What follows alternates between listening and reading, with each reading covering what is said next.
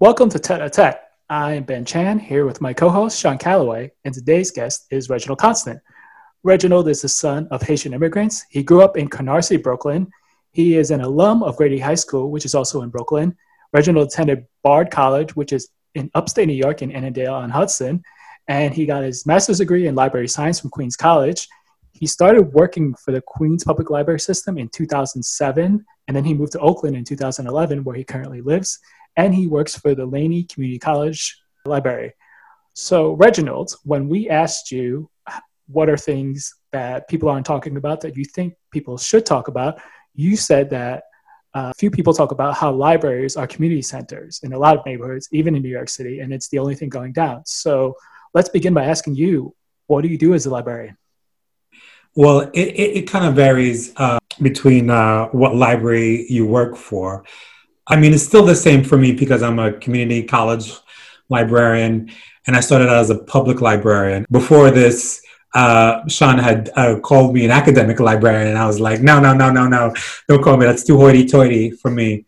I think going back, I mean, we librarians talk about, it's our profession, but we talk about and this is something in many non-for-profits, many organizations that deal with communities talk about, which are third spaces. Third spaces are those places, you have work and you have home. And between home, there are places that people go to socialize and to form communities. And traditionally, it would be church, the Kiwanis Club, whatever, even the bar. But a lot of people don't have access to those kind of network organizations.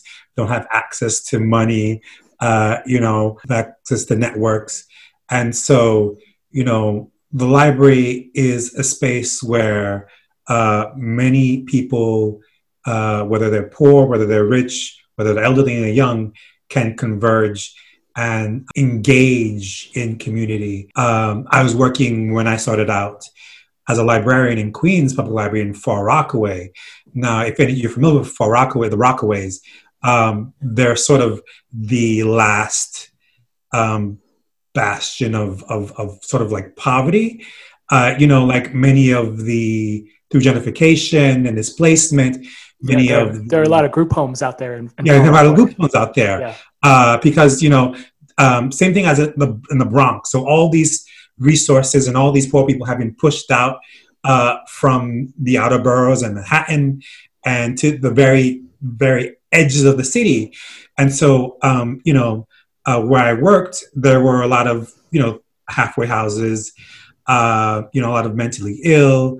It's the first, despite coming from a working class family, immigrant family, it was the first time I encountered sort of your textbook intergenerational poverty.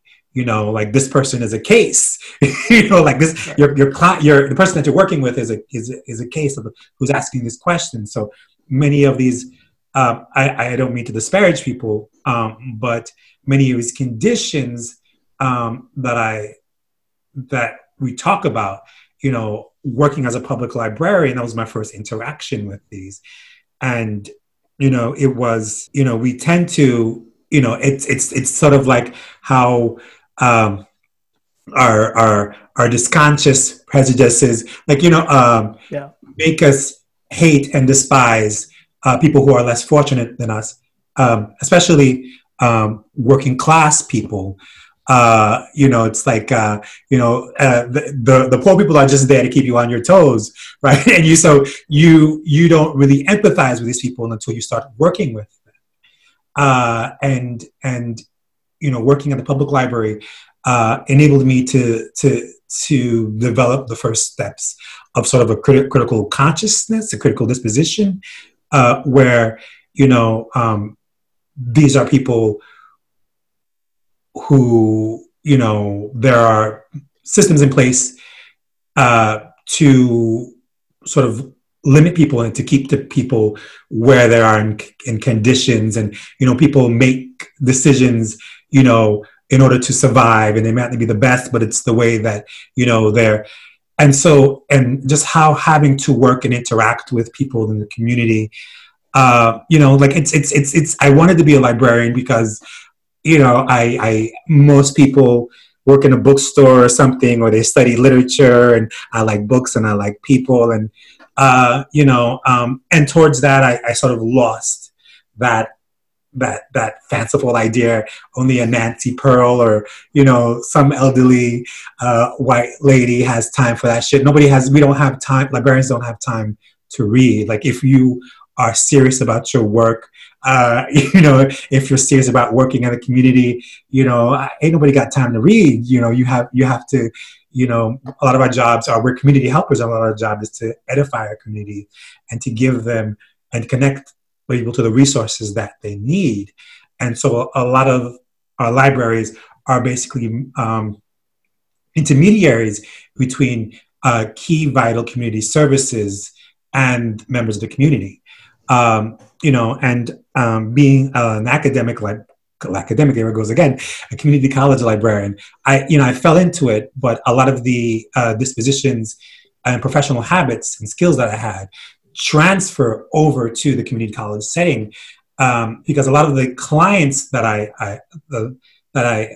work with at the community college level, non-traditional students with mental disabilities, people coming back from prison, young adults, urban young adults, I don't think I would function in a place like Stanford libraries or even UC Berkeley. It's a different clientele, and so a lot of my job is basically just acclimating people in the college environment and just really just making them feel comfortable in a library, just making them feel comfortable in college. Like, a lot of my job is like I help tutor people, I help people with their papers. I help people don't know how to type, this is just the disparity in education that many Black and brown and poor people go through in our communities.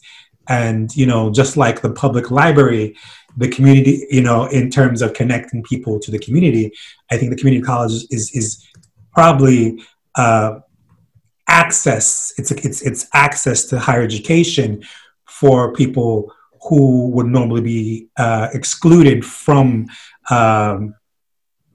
normal 4-year institutions. I said too much. I'm sorry. Reginald, let me ask you a question. Yes, sir. Are you telling us between the lines that your clients feel like imposters when they walk into it? And secondly, yes, people feel like where the college or wherever you're working right now, do you find your clients feel like they're imposters? I feel that there's a really big imposter syndrome for people, and I struggle with that too. Like my father was a community college janitor. My mother wiped old people's asses for a living as a home care worker. What am I doing in college? What am I doing working here? My idea growing up was getting a nice city job, maybe doing something. And, a lot of these people, especially, if you haven't been to school that long, if your education is terrible, if your experience, of school is, basically being, people are just, people don't fail by choice. People are failed,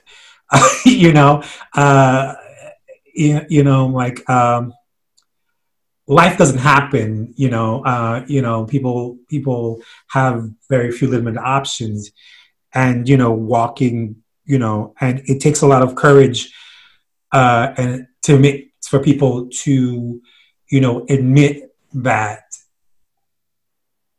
they need to learn. The people need to, and my job is basically I'm getting teary. You're doing You know, fine, Reg. it's to, you know, it's, you know, it's, You feel like a social worker? yeah, I'm a social worker. I mean, that's, you know, that's So, all I've been, is a so what is a social. librarian then? Yeah, it is. He's a social worker who happens to deal with books. That's a librarian in a But nutshell. are there books left in libraries now? Um, I mean, we're talking about digitizing all the libraries, and you walk in and it's about the machines. Is it still about books? you know, I think you know there's a disparity in access to materials, especially in college level. You know, I can remember myself, you know, not having money to purchase books. You know, and the instructor's like, "Well, buy this book. Why do you have this edition?" Well, I mean, I'm working through 3 or 4 jobs at my college, and I can't afford a textbook. This is the option. This is, you know, and I've had instructors say, you know, like you work, and that's so condescending, you know, and books are expensive, you know, and so there's a whole zero cost and open educational resource initiative to stay away from, you know, traditional textbook models and vendors, and to create, you know, curricular materials that are free and open to students.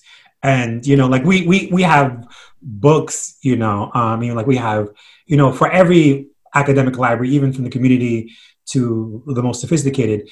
I mean, what circulates more are going to be the textbooks and the course reserves, because people just can't afford textbooks, you know. And hopefully within, you know, my career, people like, you know, Neil Schumann and all those bastards will be phased out, you know, because it's a scam, it's a hustle, and you know, like a lot of people just can't afford it. So I good riddance. Do you see reading, right? Do you see reading as a dying art? Or are we looking for content being presented via media rather than via print, even if the print is online or in some fashion? You know, like I think people are getting their information and content through computer mediated technology. So information and computer technology is the way that is this the way that we are going to work. You know, George Jetson had a 3-hour days on the computer, you know, and that was that we perceive that 60 years now, and that's going to be and that's how the world is today, you know. And so I think it's a whole bunch of it's not the end of literacy per se. It's the development of new literacies, and even people who can read books, you know, like it's cool, you can read a book, right? You know, and those skills are being those core literacy skills are being taught. But what's more important for people is to approach computer and the internet critically with typing skills. Like I remember my first year of college having to write my first paper by hand, you know, and you know, and I still encounter students, you know, going through that. You know, like nobody's accepting anything by hand. You know, people have to type. You know, people have to research on the internet. You know, so there's it's not the end of reading. It's just the transition and addition of more competencies and literacies. Well, pursuing that, a book, I guess you could say, is a codification of frozen information. Okay? And clearly, there's a lot of misinformation in books, or as we proceed forward in research or whatever, we find out that some of the information in the book is incorrect because knowledge goes forward. When you're talking about these new forms of literacy, which you're talking about, how is it possible to have these forms of literacy when you have no real surety that what is being conveyed is valid? At least in a book, it goes through certain, and I mean any book, it goes through certain kinds of critical disdain, shall we say, from the public or from whomever. Whereas we've learned in this last 4-year cycle in American politics, you don't know what's coming at you, and you don't know where it's coming from. Yeah, I mean, wow. I mean, I've just gotten wary of all types of media ever since becoming a librarian. I tell people colloquially, just don't believe the hype. But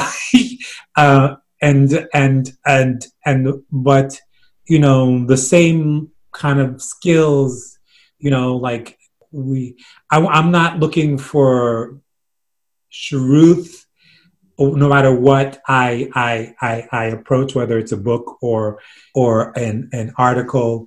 I'm just looking for what's that way?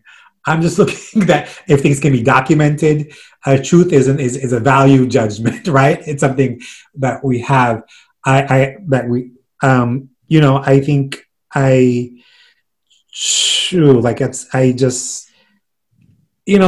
whatever you consume, whatever you use, whether it's, a book or the internet or even a peer-reviewed article, like there's a whole industry of bullshit peer review. You just can't take, no matter what the format, you can't take anything for granted. And you can't take it for truth. And that's just the approach that that I teach students. Just, there's acronyms we use, CRAP, SIFT, it's just like going back and forth, like we have this hierarchy of domain extensions with the government being at the highest, but we know from the CDC, we can no longer trust even government institutions and how, trusted professionals are tainted, like I'm a cynic in that sense where you just can't, just be wary of what you approach. And that's basically it. I don't know exactly what the last, I'm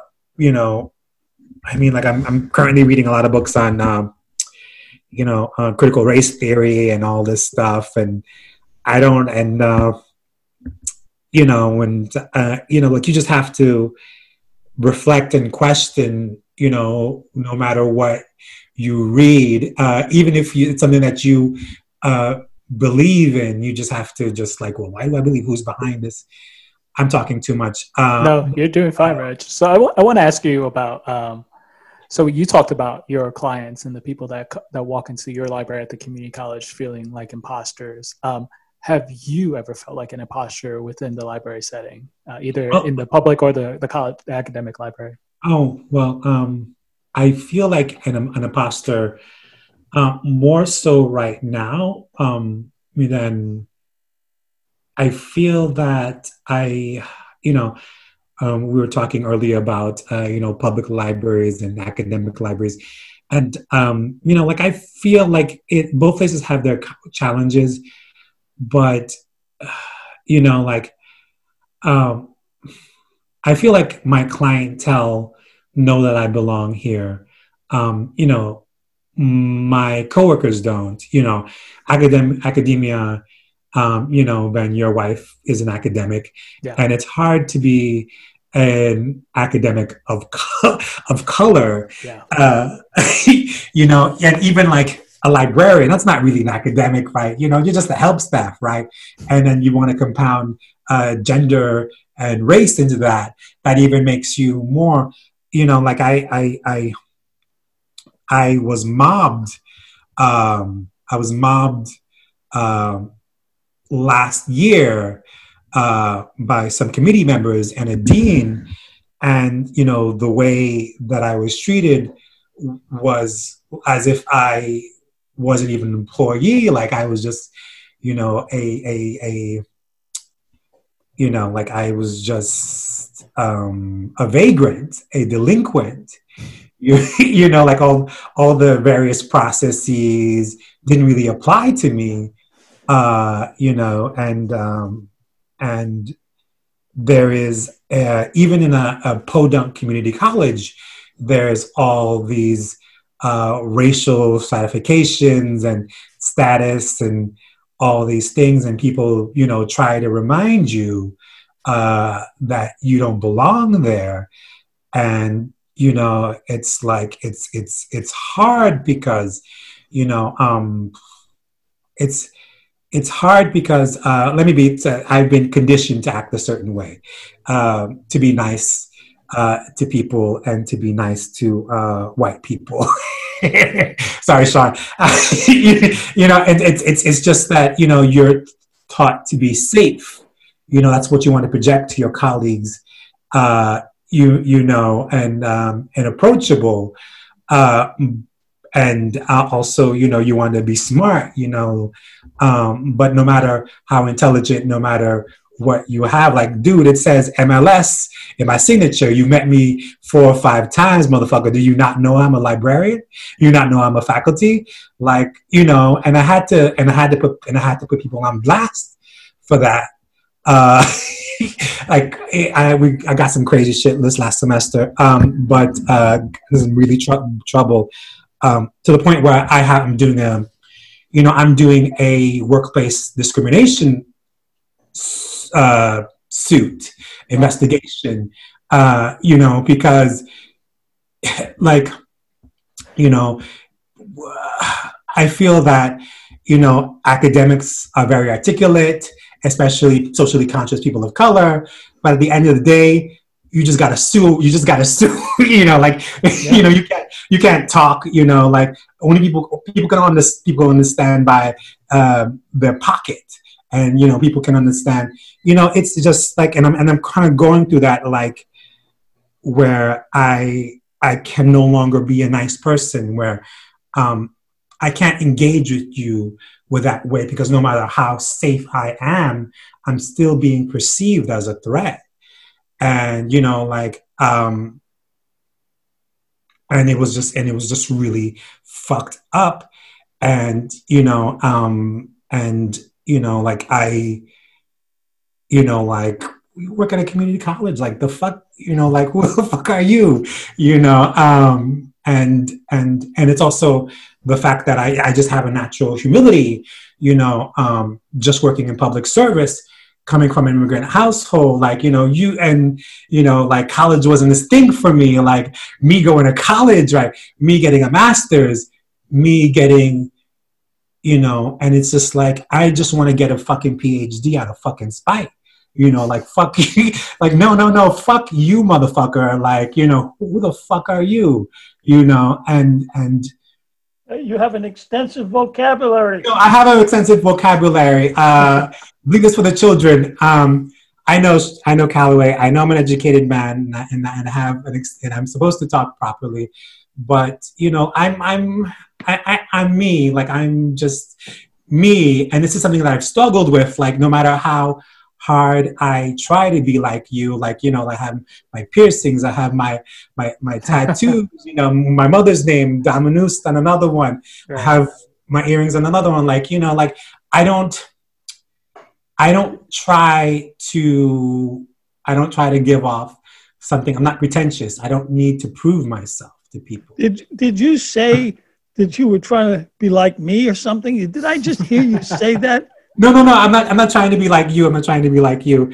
I just, you know, like, I think a lot of people, I think we talk about authenticity, and, you know, like, and people want to, you know, project, you know, gravitas and seriousness, and, you know, like, I'm me, and you can talk to me, and you can approach to me, and, you know, like, I'm real, and I'm not trying to be real. I'm just, okay. A lot of times I've struggled with, you know, just being who I am, and and people talk about authenticity, like essentialist, as being, maybe militant or Afrocentric or, some ism. And like, dude, I'm just, a working class guy from Brooklyn. And, I'm going to work with a student and I'm going to drop a couple of F-bombs and say, you know what, that thing that your instructor wanted was fucked. And he's a fucking asshole. You can tell him that.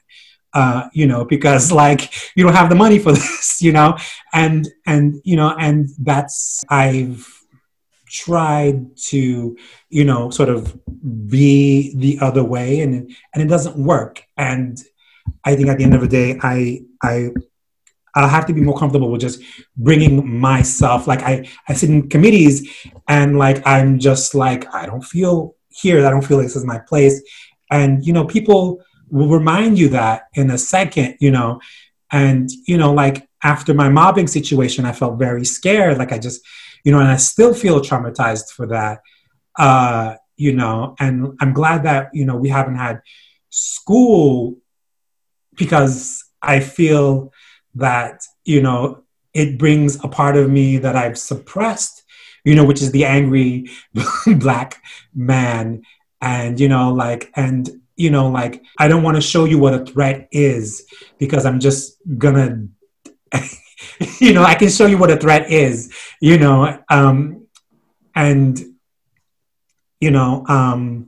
sometimes you got to tell people about themselves. You got to tell people they need to own up to their behavior, and their behavior is atrocious. Sorry. Question for you, Reg. When or what in your educational process before you got to Queens prepared you to be a librarian? Or how did you even discover the idea of being a librarian?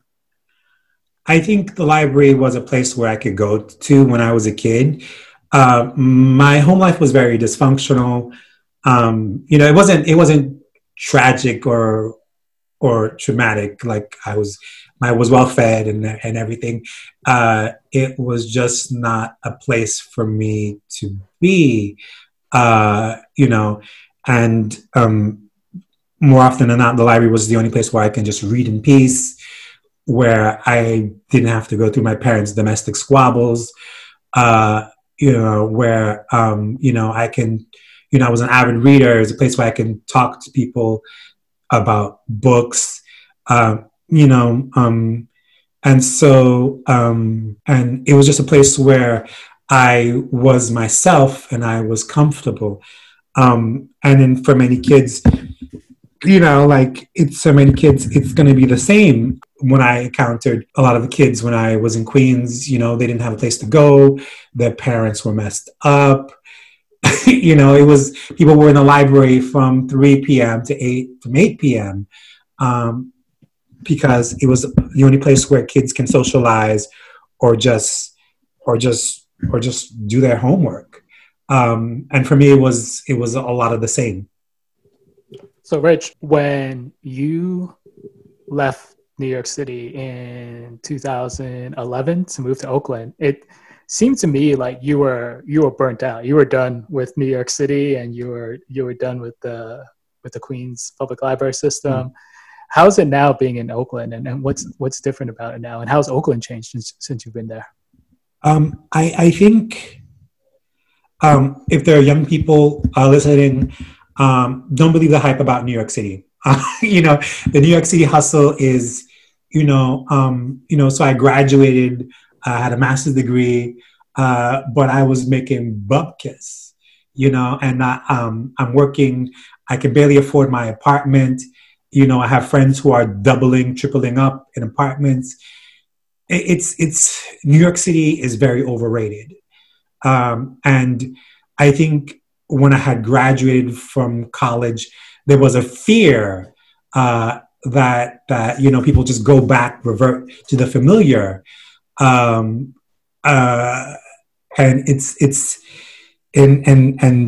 there was I should have left New York a long time ago. Maybe go to Portland or something, everything's going to Portland those days. Right. It's just, and it's, New York may be the most glamorous city, but New Yorkers are very insular people, especially New Yorkers from immigrant backgrounds. We live in these sort of like ethnically isolated, segregated neighborhoods. And, you know, like when I was a kid, I didn't even want to go to a different neighborhood, a different section, you know, because it's the fear of getting beat up by mooks, you know, whatever, you know, and or fear of or contempt for the other ethnicity or the other person, you know, and I think that keeps us, you know,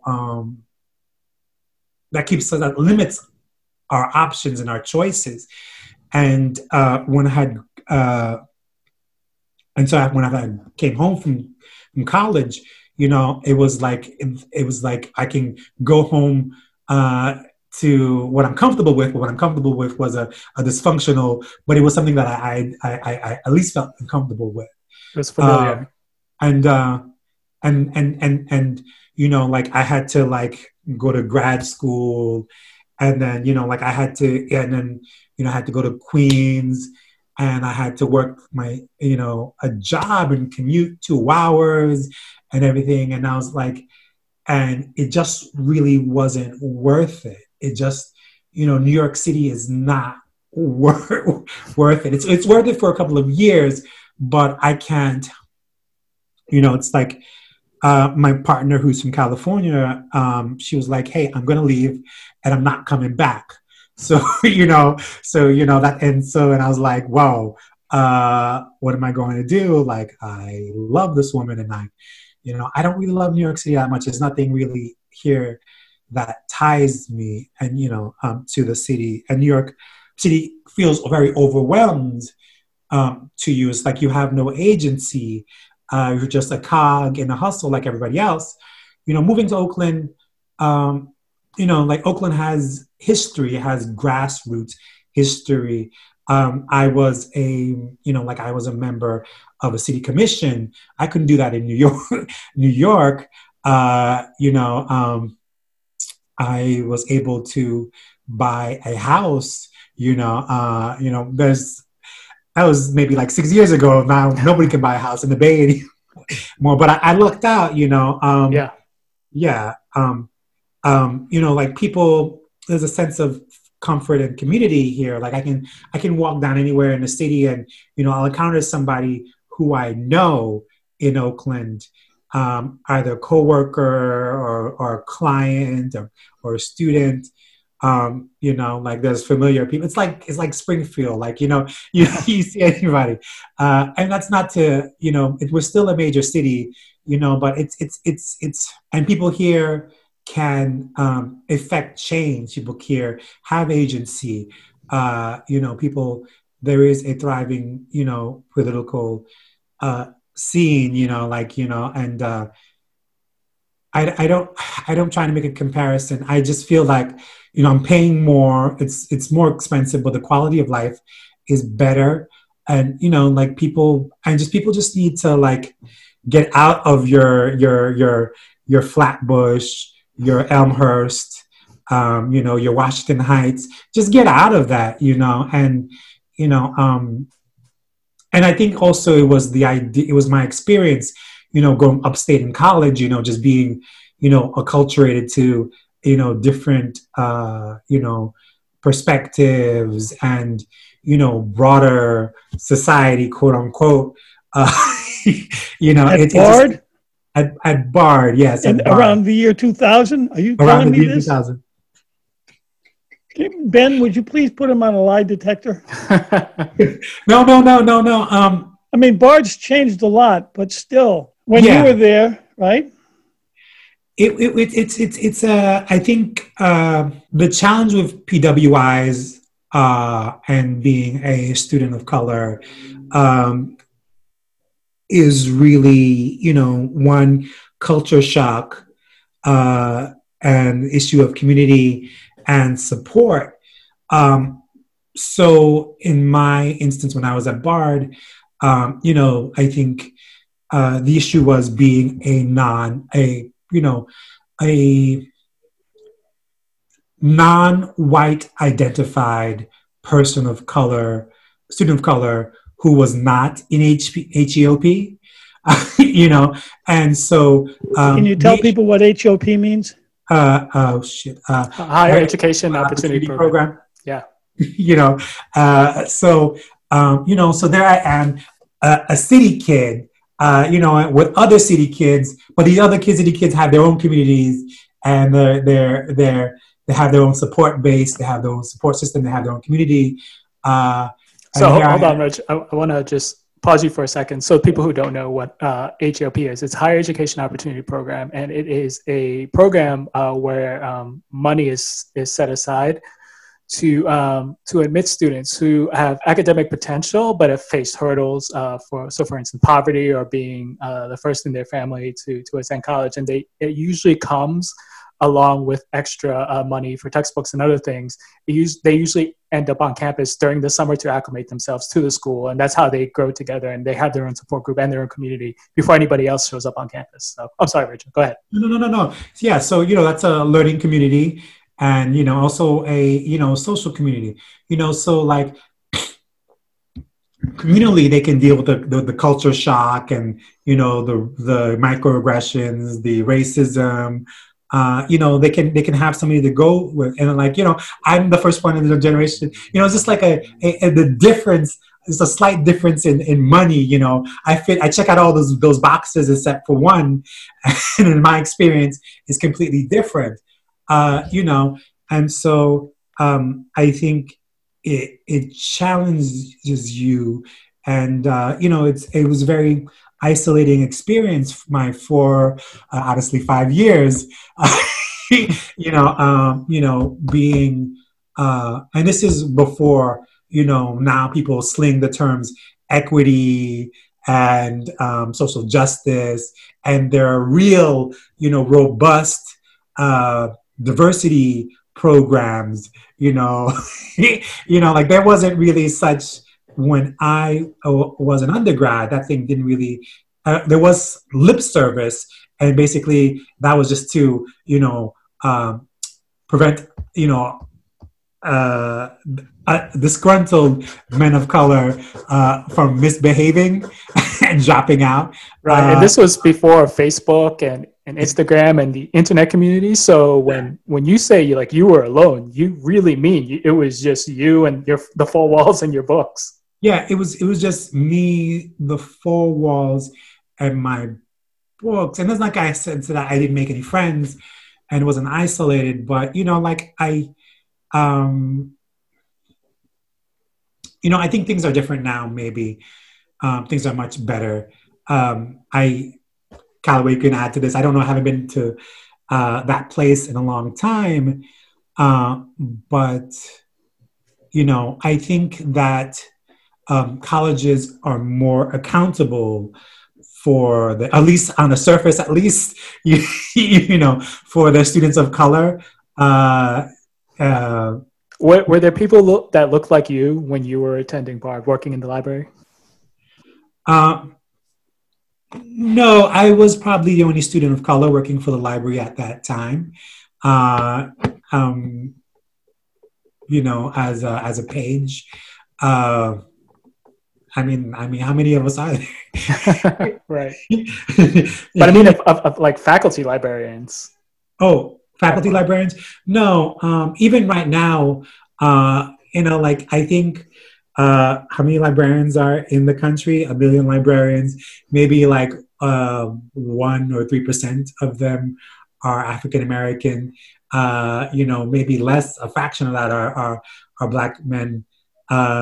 You know, so it's still a predominantly female and Caucasian profession. Reg, if you're talking to Black youth, why would you tell them, or what would you tell them about why it's important to become a librarian, or why that is a reasonable economic path to choose for your life? Ooh, Jesus. There's a whole,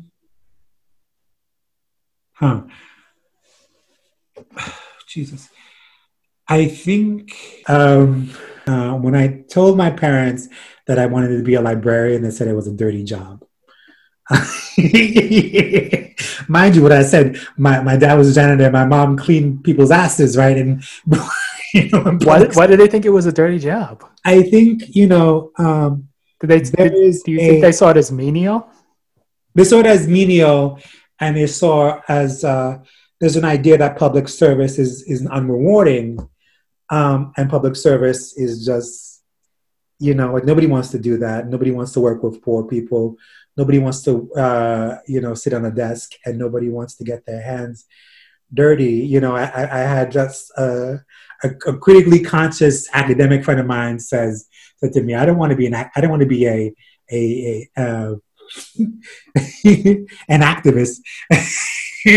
An activist, doesn't do anything, right? Doesn't get paid, And I feel that, people, like I live in the Bay Area, and you'll be surprised how many people, are getting EDDs or degrees in social justices, and they're not doing anything but, creating another non-for-profit or working for another non-for-profit, right? That I feel like, like if you're civic-minded, there are ways of helping your community without being a doctor or a lawyer, to the traditional paths, which are laudable. And I feel that we need more lawyers. No, you're shaking your head, guy. No, we have an excess of lawyers. I think we have an excess of lawyers.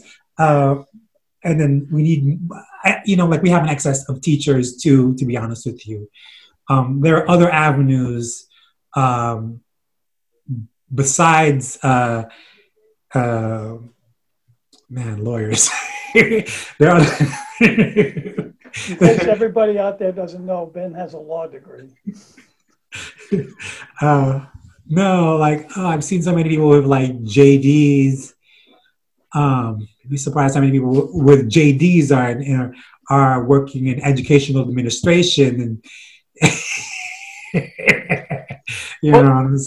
Let me ask you the question this way, Reg. Do you think that there are a lot of people that set out to be librarians, or is this a profession that people fell into at some point? I think this is something that people fall into. That one thing that I think that my education at Bard gave me was a global perspective, the mindset that it was my duty to help people and to be, a critical member of my community. So that's something I think at least the takeaway from my education at Bard was that, everyone is a social actor. And, what can you do for your community? How are you responsible? And we all can be Che Guevara. We aspire to. But we should all take out a book and read about Che Guevara. We should all take out a book and read about Che Guevara. Yeah. But we all can't be doctors. We all can't be lawyers. But this law thing is just getting. Richard, I'm curious. So, what does your father think about you now? Well, my father is no longer with us. Oh, sorry. But did they ever come to peace with your decision, with your career? I think it's a very my father wanted me to play NBA or NFL or something. I was a big guy. I never was inclined to sports. So I think it was probably the only avenue that he saw a man of color in this country succeeding. We grew up in Flatbush, right? There were Black lawyers, there were doctors, there were all these people, that served our community. But like I said, service is not the way to success. It's just a dirty job. and the way to transcend that, and unfortunately, and many of us believe it, is these ideas of the entertainer and the sports figure, and that's like how many of us can make it to that level, right? And if you can, hey, by all means, but there's nothing wrong with an honest profession. I don't think it was a matter of making peace with my career. It was a matter of having a typical masculine life goal and traits. Like I think when I had a woman of my own, when I had a car, when I had a house, those trappings of adulthood and that means masculinity. That means, as an immigrant, that you've made it if your children are able to achieve those things. It's debated. What? I said that means, as the child of immigrants, when your parents see that you've achieved those things, that means that you've made it, or had some success. Yeah. Yeah, you've made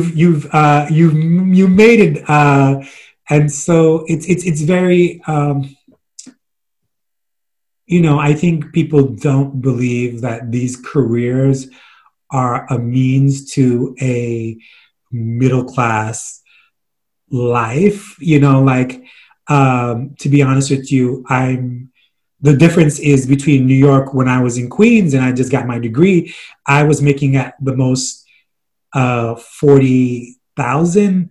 Like this year is the year where I make 100,000, like as a librarian, this is like the first time. And mind you, the cost of living is high in California, but right. Whatever, Americans don't disclose what they make, but I'll just whatever, money, it's you can make good money. You don't have to be sophisticated. You don't have to be a doctor. You don't have to be a lawyer. You can just, go to grad school, study something, and, you can have an honest job where you're helping people, and you can make money, to afford a standard way of living, and it's not to say not to aspire high, but this is not a low aspiration. Don't let anybody tell you that what you're doing because it's humble and it's meek, that it's garbage.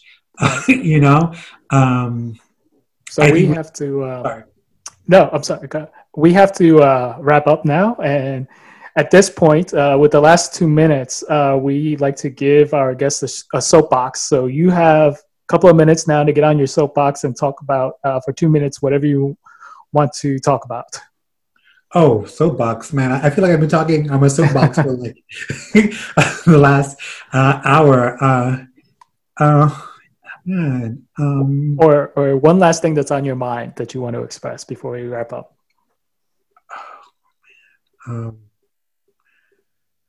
I think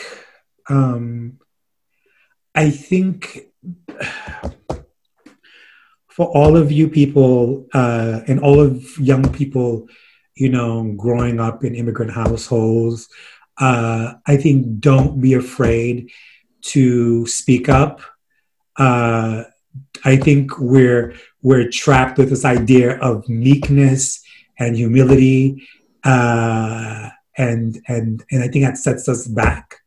They say the hammer that sticks out, the nail that sticks out gets hammered. Yeah. And we have this impression that, we have to conform, we have to assimilate, we have to live, this prescribed way, Ben being an Asian who's not good at math,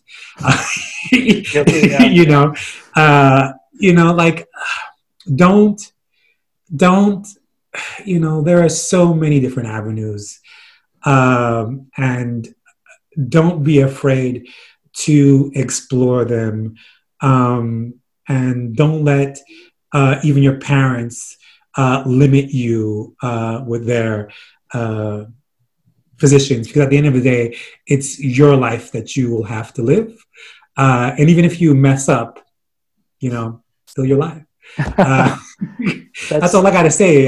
Nothing profound besides that. No, I think that's great. So thank you very much for coming and speaking to us, Reginald. Sean, do you have anything to add? No, thanks a lot, Reg. Nice to see you again. Nice to see you. Nice to see you too. Edit my words in post.